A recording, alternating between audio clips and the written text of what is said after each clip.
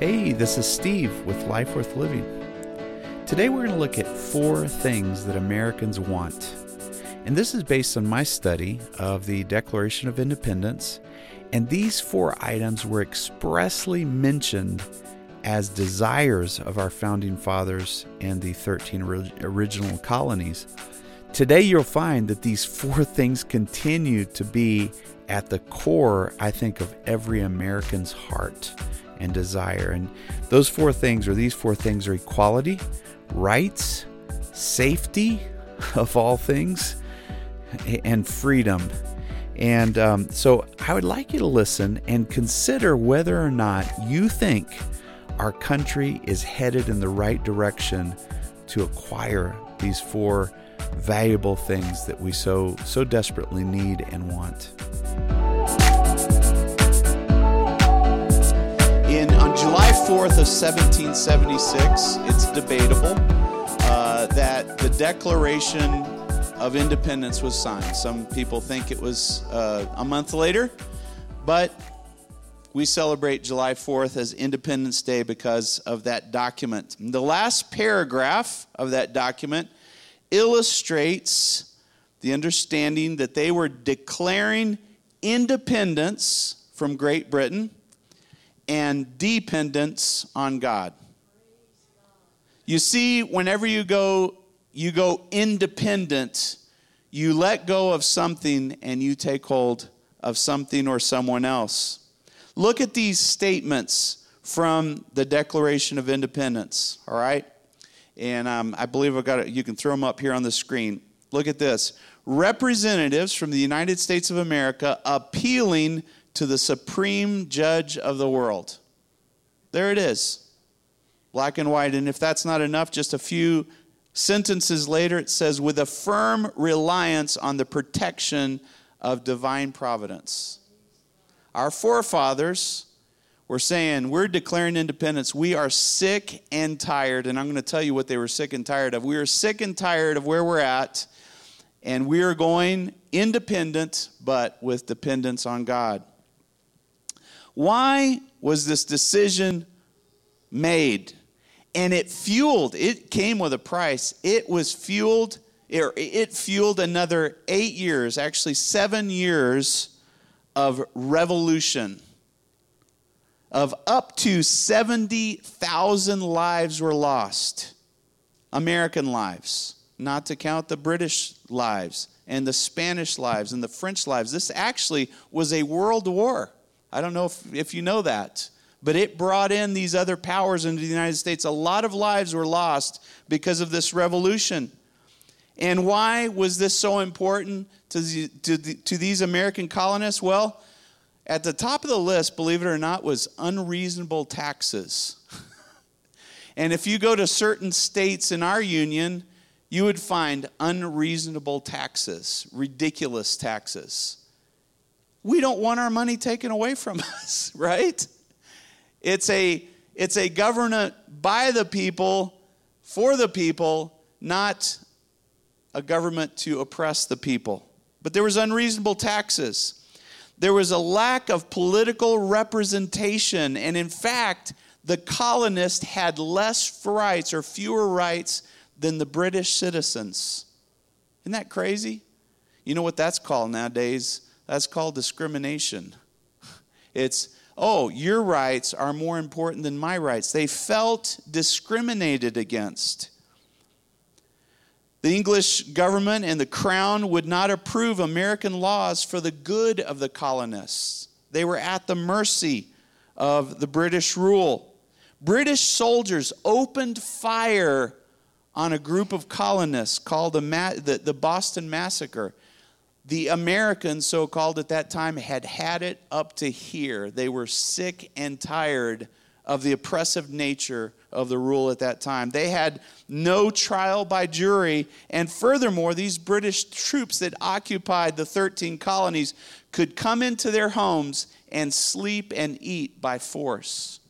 How would you like a couple of not American GIs, foreign military folks knocking on your door or breaking down your door and saying, I'm sleeping here tonight, feed me? How would you feel? There would be a sense of revolution in your mind and your thoughts as well if that was happening. You wouldn't put up with it. In fact, the Declaration of Independence describes this lengthy list, and I only gave a few things here. Describe this lengthy list as a list of oppressions. A list of oppressions. Is there a list of oppressions in your life that you'd like to kind of mark off the list and say, I'm sick of this oppression. I'm sick of that oppression. A list of oppressions. And this is what they referred to this whole environment, this British environment. They called it tyranny in the Declaration of Independence. They called it despotism or dictatorship. They called it evil, and they called it or referred to it as abuses. How do you like to be abused? Have you ever been abused by somebody mentally, physically, in other areas? It's no fun to be abused. That's how these colonists felt, and that's why they drafted and executed the Declaration of Independence. But there's 4 things, 4 words that described what these colonists were looking for when they sought independence from British rule. 4 things. Check it out and see if they don't resonate with you today. Here they are. The first one was equality. Clear as day. They wanted equality. They were tired of being a lesser human being. And we should feel the same way as well. I'm tired of being a lesser human being. I should have equality. Here's the second thing that they were looking for: rights. They were looking for rights. Specifically, the right to life, the right to liberty, and the right to pursuit of happiness. That's what they wanted. Isn't that what we want today? Isn't it the same thing that we're desirous and seeking for today? Here's the third thing that they expressly were looking for. They were looking for safety. They were tired of facing danger day in and day out, not having a home that could be a refuge for them, not having a city that was safe for them. They were tired of danger. They wanted safety, and they expressly mentioned it in the Declaration of Independence. The fourth thing that they were looking for was freedom. Freedom. And this Continental Congress that agreed to this Declaration of Independence, at the end of the document, stated this. They pledged 3 things. They pledged their life, they pledged their fortunes, and they pledged their honor to get this done. Wouldn't you feel a little bit more comfortable if you knew your local state representative, your local congressman, your local senator was willing to pledge their life, to pledge their fortune, and to pledge their honor to support this independence and to support our Constitution? Wouldn't you feel a little bit more comfortable if you knew the executive branch, the president, would do anything to protect this country? Wouldn't you feel a little bit more comfortable if you knew that judges in this country were absolutely adamant enough to pledge their life, their fortunes, and their honor to support the laws of this country? I tell you what, our country would be a different place if we knew that our leaders had this kind of commitment to our country. So 4 things that these charter Americans expressly wanted. We're going to go over each of these: equality, rights, safety, and freedom. Bear with me, it's going to be a windy road today. Equality is the first one. You know, there's nothing that makes me more angry and boils me than racism and discrimination. Why on earth would the color of somebody's skin or their cultural background make me feel superior to them? I don't get it. I really don't. I grew up in Spain, and so there wasn't truly a lot of cultural diversity there at that time. There is now. And I came back to the United States, namely Dallas. And here you see Dallas, there's the Asian section, and then even that's broken down into places, and then I won't tell you what each group called each group. There's all these adjectives that they would use. It's like, what is wrong with these people? I don't even understand this. And to this day, I don't understand racism. I don't get it. Why would there be racism? And it irritates me in the workplace whenever I see discrimination. It just frustrates me and makes me angry. Now, I'll tell you a story.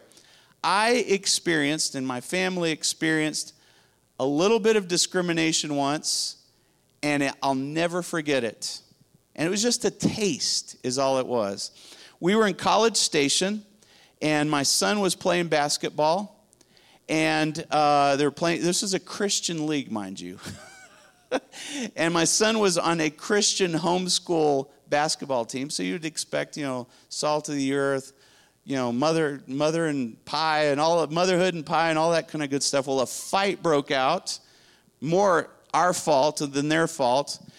Mostly the parents were fighting, literally going to blows, and so obviously we had to exit the building. Well, the pastor and the person who was putting on that whole basketball thing came out and told us we were no longer welcomed in that complex and that we needed to leave immediately, and it was their team that had been just as much as fault as ours. I felt so yucky. I wanted to get out of College Station and never go back again. I felt rejected. I felt demeaned. I felt just horrible. And I thought, the folks that deal with this on a day in and day out basis, that's the worst feeling you could ever feel. I hate discrimination and I hate racism. But I also hate what this country is doing by promoting the divide amongst races in this country. That just aggravates me to point at every little thing that goes wrong and say, oh, it's racism. Because no, it's not racism. No, it's not. Sometimes it possibly could be. But no, it isn't. So stop trying to divide this country and make it a miserable place to live in. There's not just racism or discrimination. There's the aspect, the much broadcast aspect of sexual preference now that's pointed to as a point of discrimination. Well, I'll tell you, in the time that I've worked, almost 30 years in the workplace, I've gladly promoted talented gay employees. Gladly. I'm not going to discriminate against someone because their sexual preference is different from mine or because my Christian beliefs are different from their worldview. I'm not going to discriminate against them. That's completely wrong. And I refuse to do it. Jesus, in fact, treated everyone equally in certain respects. He embraced the sinful and he rebuked the elite and the religious of his time. Meaning he brought one down and he brought the other up onto equal footing. Aren't you glad that Jesus does that to this day? In fact, there's a story of a true event that happened during Jesus' time in John 8. I'm not going to throw up every single scripture here, but there was a woman who was caught in the act of adultery. In the act. You talk about embarrassing. And it was a sting operation. There's no doubt in my mind that the religious leaders had set things up. It's interesting. They didn't drag the man out. They just drug the woman out. Takes two to tango, right? But they drugged the woman out and they brought her to Jesus. I'm sure she was not clothed very well. Probably extremely embarrassing to her. And they said, you know what? The law of Moses tells us that we're to stone this lady. It's capital punishment. We need to kill her. And when I was a little kid, I'd hear about stonings, and I thought they took little pebbles and dinked them, I thought, well, how can people die from just a little pebble hitting you? But they took big old rocks. It was a gruesome capital punishment, and they would stone the person. They were saying this lady deserves to die. And so Jesus says there in John, I think we're chapter 8, verse 7, they kept questioning him. He straightens up, Jesus does, and he says, let any one of you who is without sin be the first one to throw the first stone at her. He stooped down and he was writing on the ground. Now, to this day, we'll never know what he was writing, but the Bible tells us that from the oldest to the youngest, one at a time, they started walking away. These accusers started walking away. And I want to just mention, in your life, if you'll serve God, your accusers that lie in your mind, they'll start walking away one at a time. One at a time. You can be free. But they started walking away. And after they were all gone, Jesus straightens back up. He looks at the woman and he says, where are they? Where are your accusers? Where is there no one to condemn you now? And she says, no one, sir.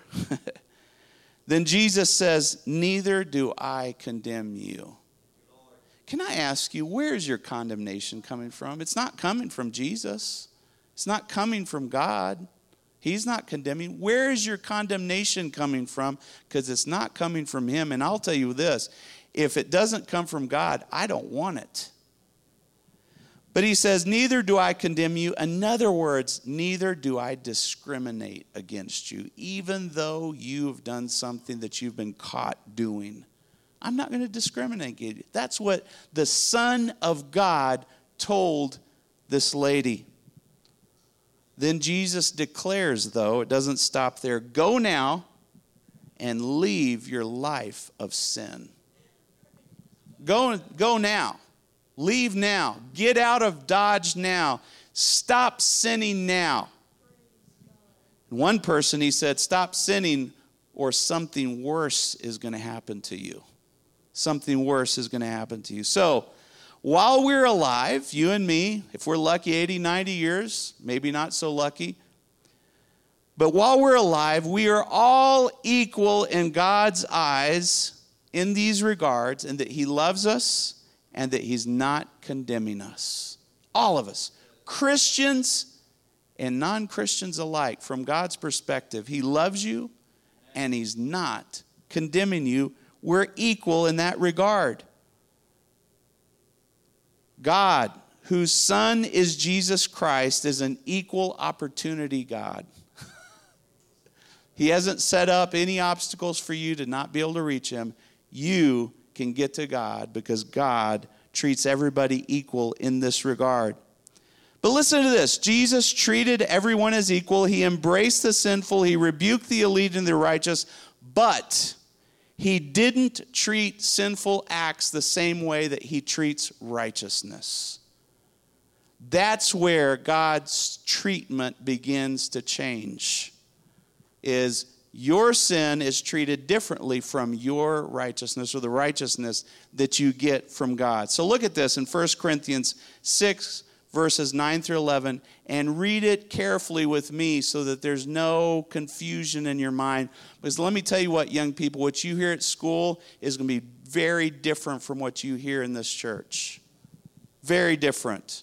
Why? Because all we're doing is telling you what the Bible tells you, what God's word tells you. But here it goes. Or do you not know that wrongdoers will not inherit the kingdom of God?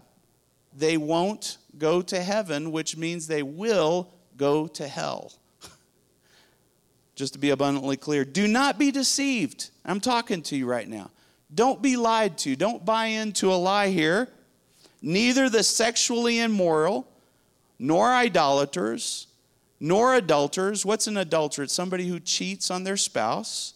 Nor men who have sex with men, nor thieves, nor the greedy, nor drunkards, nor slanderers, swindlers will inherit the kingdom of God, period.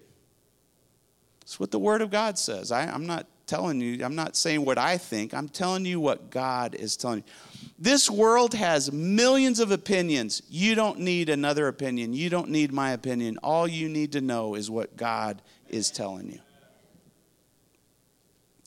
And that is what some of you were. So Paul is talking to the Corinthians. Now let me tell you a little something about Corinth. Corinth was a free city, if you know what I mean. There was immorality left and right. There was gays and straights. There was everything in between. All right? It was a crazy party city. And Paul is talking to the church in Corinth, and he says, this is what some of you guys were. Some of you guys were gay. Some of you guys cheated on your spouses. Some of you guys were out of control party animals. Some of you guys were con artists. This is what some of you were, but look what happened. But you were washed. You were sanctified. You were justified in the name of our Lord Jesus Christ and by the Spirit of God. Praise God. God treats everybody equally, but he doesn't treat your sin equally. What does he do? He comes in, if you'll let him, he'll come and yank that sin right out of your life, and you'll be washed. You'll be sanctified. You'll be justified. You will be a different person. A much better version of yourself, and much happier as well, but we'll get to that in just a second. Here's the other aspect to this. Yes, he treats us differently, but he treats our sin and righteousness differently, but he also has established natural consequences that is different with the sin that's involved. Natural consequences. Let me give you some example. If you steal a cookie, it's going to be different than if you steal from your employer. The consequences are night and day different. If you lie to your children as a parent about something, it's going to be different than if you're in a courtroom and you lie under oath. Different consequences. God set it up this way. If you're looking at pornography on your phone, you're going to have a different consequence than if you end up having sex with somebody who has AIDS. You see, the consequences are going to be different. God set it up that way. Let me tell you what, not all sin is created equal. Not all sin is created equal. Let me give you an example. Some sin is addictive. Some sin isn't addictive. Some sin hurts other people. Some sin doesn't hurt anybody except for yourself. Some sin is intentional. You meant to do it, and some sin is accidental. You didn't even know it was wrong, and it was an accident, and you just accidentally messed up. Some sin is against God, and some sin is against your own body. And let me give you an example here in Corinthians again. The Apostle Paul says, flee sexual immorality. And I want to pause there for a second. You know, the sexual side of things is a big deal to God. It's a big deal. It's important. And if it's important to God, it should be important to us as well. As your sexuality goes, so goes your life. And as your life goes, so goes your family, if you're lucky enough to have one. And so your family goes, so goes society. We better watch and look into these issues because they're very important. But he says, flee sexual immorality. All other sins a person commits outside the body, but whoever sins sexually sins against their own body. Why is that important to God? Well, we find out right here. It says, do you not know that your bodies are the temple of the Holy Spirit who is in you, whom you have received from God as a Christian? You are not your own, so stop pretending to be. You were bought with a price, therefore honor God with your bodies. Does that sound American? It should, but it's not. That's not what Americans sound like anymore. Not at all. It's tragic. It's tragic to think of this family that I was reminded of. The dad started having an affair with a woman. He had two precious children, precious wife. Decided while he was in the midst of all of this to move out of town, away from the woman's support system.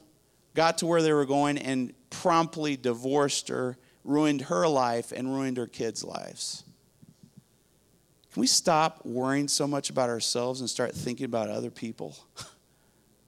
And not just your own gratification. But listen to this. The equality Americans are looking for is only found in the Lord Jesus Christ. It's not legislated. It's not forced upon us. It's not a policy that's written.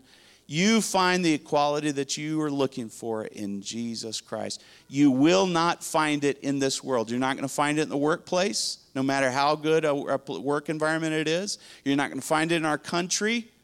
You only find it in Jesus. God brings you the comfort and the security of equality by finding Jesus and inviting him into your life, into your heart. Here's the next thing that Americans wanted back then and want today. It's the rights. I want my rights. I demand my rights. Specifically in the Declaration of Independence, of life, of liberty, of the pursuit of happiness, human rights. All humans have rights, and they do. They do. It's just not always the rights that you think they are. Again, 1 Corinthians 6. Boy, you want to read 1 Corinthians 6. It gives you the whole shooting match here. But there in Corinth, listen to what the Corinthians said. They sound American. Listen to what they said.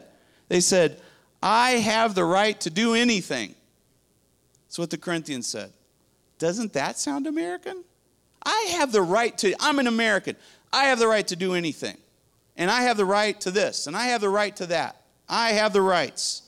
But then the Apostle Paul, he says, that's what you say, but not everything is beneficial. All right, so let's go ahead with that argument. You have the right to do anything, but not everything is beneficial. All right? You have, and the Supreme Court has ruled what it has, but an American says, and we've heard it on TV over and over again, they're demonstrating, they're protesting, I have the right to have an abortion. Is it beneficial, though? Is an abortion beneficial to you? Just weigh the consequences here. The emotional scars that you're going to have the rest of your life that no woman on the face of the planet will deny. What about the physical consequences? What about the what-if scenarios that play out throughout your mind? Do you have that right? Is it beneficial to you? Weigh the consequences before you demand these rights that may not even be your rights after all. All right? It says, here's the next thing the Corinthians say. I have the right to do anything. That sounds pretty American. I have the right to do anything. It's there in the Word of God. Similar society. But then the Apostle Paul says, I will not be mastered by anything.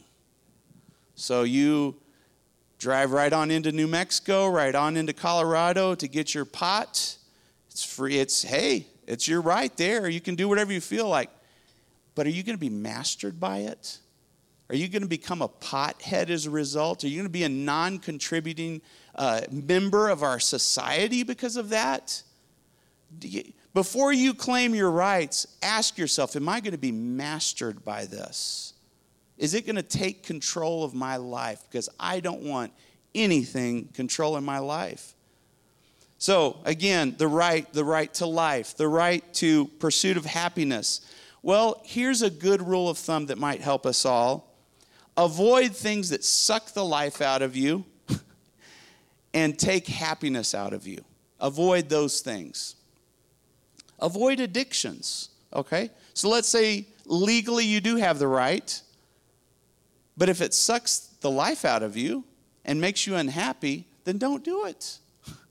Consider the consequences before you do things. If you have the right to have sex with whoever you want to, consider the fact that sexual obsessions will suck the life out of you and make you miserable. Hey, if you think, you know what, I'm just not happy as a man, so I'm going to do a gender exchange here. Is that going to make you happier? Is it? Is that going to make you happier? Is that going to suck the life out of you? Is it going to give you life? Greedy ambitions, getting rid of an unwanted pregnancy, distracting entertainment.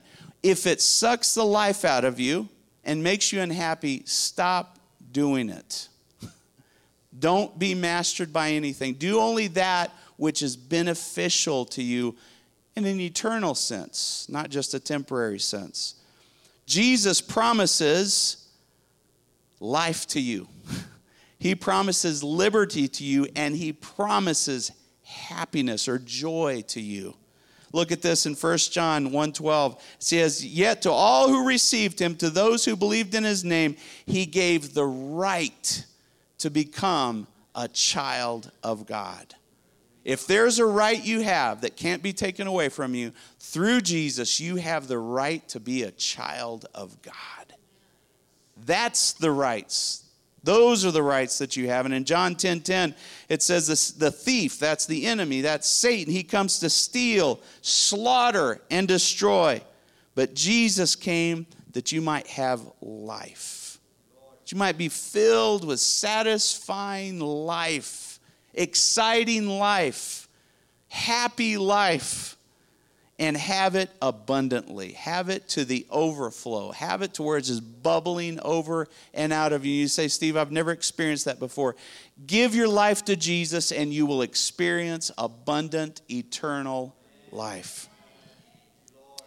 Americans want the right to life and pursuit of happiness. These can only be found in Jesus, not in legislated rights. Here's a third thing that Americans were looking for back then and continue to look for, especially in this day and age, is safety. Last week, there was a young mom in a very nice neighborhood, pushing in her stroller. She was in her early 20s, pushing in her safe neighborhood, the stroller. A man in black walked up to her and shot her dead right there in the New York City area. Guys, we're not safe anywhere where we used to be safe before. And do you think things are getting worse or better? They're getting worse. What happened back in the 1990s, Columbine High School, a shooting that, if any of you were alive at that time or old enough, you remember that shooting. Guess what? Columbine is happening every other week now. Mass shootings. This country, in my mind, is less safe than many other Western countries. Europe, you name it. It's less safe. There's certain countries that are advising their citizens not to come to the United States because it's so unsafe here and so volatile. You might argue it's the gun laws, but you know, the gun laws have always been what they are. It's the people in this country that have changed. It's the people in this country that have changed. So what on earth has gotten this country to be so unsafe? And I'm happy to tell you, or sobered to tell you, that it's all found in Romans 1. Romans 1 gives the pathway of the scenarios that gets us to where we're at today. And it started, in my mind, back in the late 1960s, and I'll walk you through it. But let's look at Romans 1, verse 18. It says, the wrath of God is being revealed from heaven against all the godlessness, and wickedness of people. The Bible doesn't say the wrath of God is being revealed against people. It's being revealed against the godlessness and wickedness of people. Because of Jesus, God is not mad at you. Did you get that? Because of Jesus, all of God's wrath that I deserved was piled onto Jesus. And now all God is mad at is the godlessness and wickedness and evil of people. What kind of people? A people who suppress the truth of God. Fathers and mothers, how often do you have a devotion with your children? If you're not having a devotion, you're suppressing the truth. When was the last time you sat down and read the Bible with your children openly? Saying, look, this is what the Bible says. What do you think, Johnny? What do you think, Sally? Is this just for little 5-year-olds? No. Whoever's living in your house, talk about God. Talk about the truth of God. Otherwise, you're suppressing the truth. Get it out. So many parents say, you know what?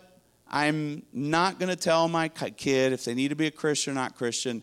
It's their decision. You foolish parent. You foolish parent. The Bible says, raise up a child in the way that they should go, and when they grow old, they will not depart from it. Share the truth. Don't suppress it. So that's what's happened. Back in the 50s, 40s, somewhere back there, people were suppressing the truth, not sharing it, and we got into the wonderful 60s, the wonderful 70s. And so in verse 21, it says, for although they knew God, they neither glorified him as God or gave thanks. There's a lot of people that knew about God back then. A lot of people went to church, But they didn't really glorify him. They didn't give him credit. They didn't thank him. And their thinking was made futile, and their foolish hearts were darkened. And I'll tell you what, there's so many people, yeah, my parents went to church, but I don't. You know, my parents were Christians, but I'm not. And their thoughts become darkened, and they start seeing things in a very dark and dingy and depressing way because they don't know God. They haven't glorified him. So what happens then? Verse 24, it says, God gave them over to their sinful desires, because a darkened mind, darkened heart starts doing whatever it feels like doing. I'm going to do whatever I feel like doing. Well, that's a darkened heart.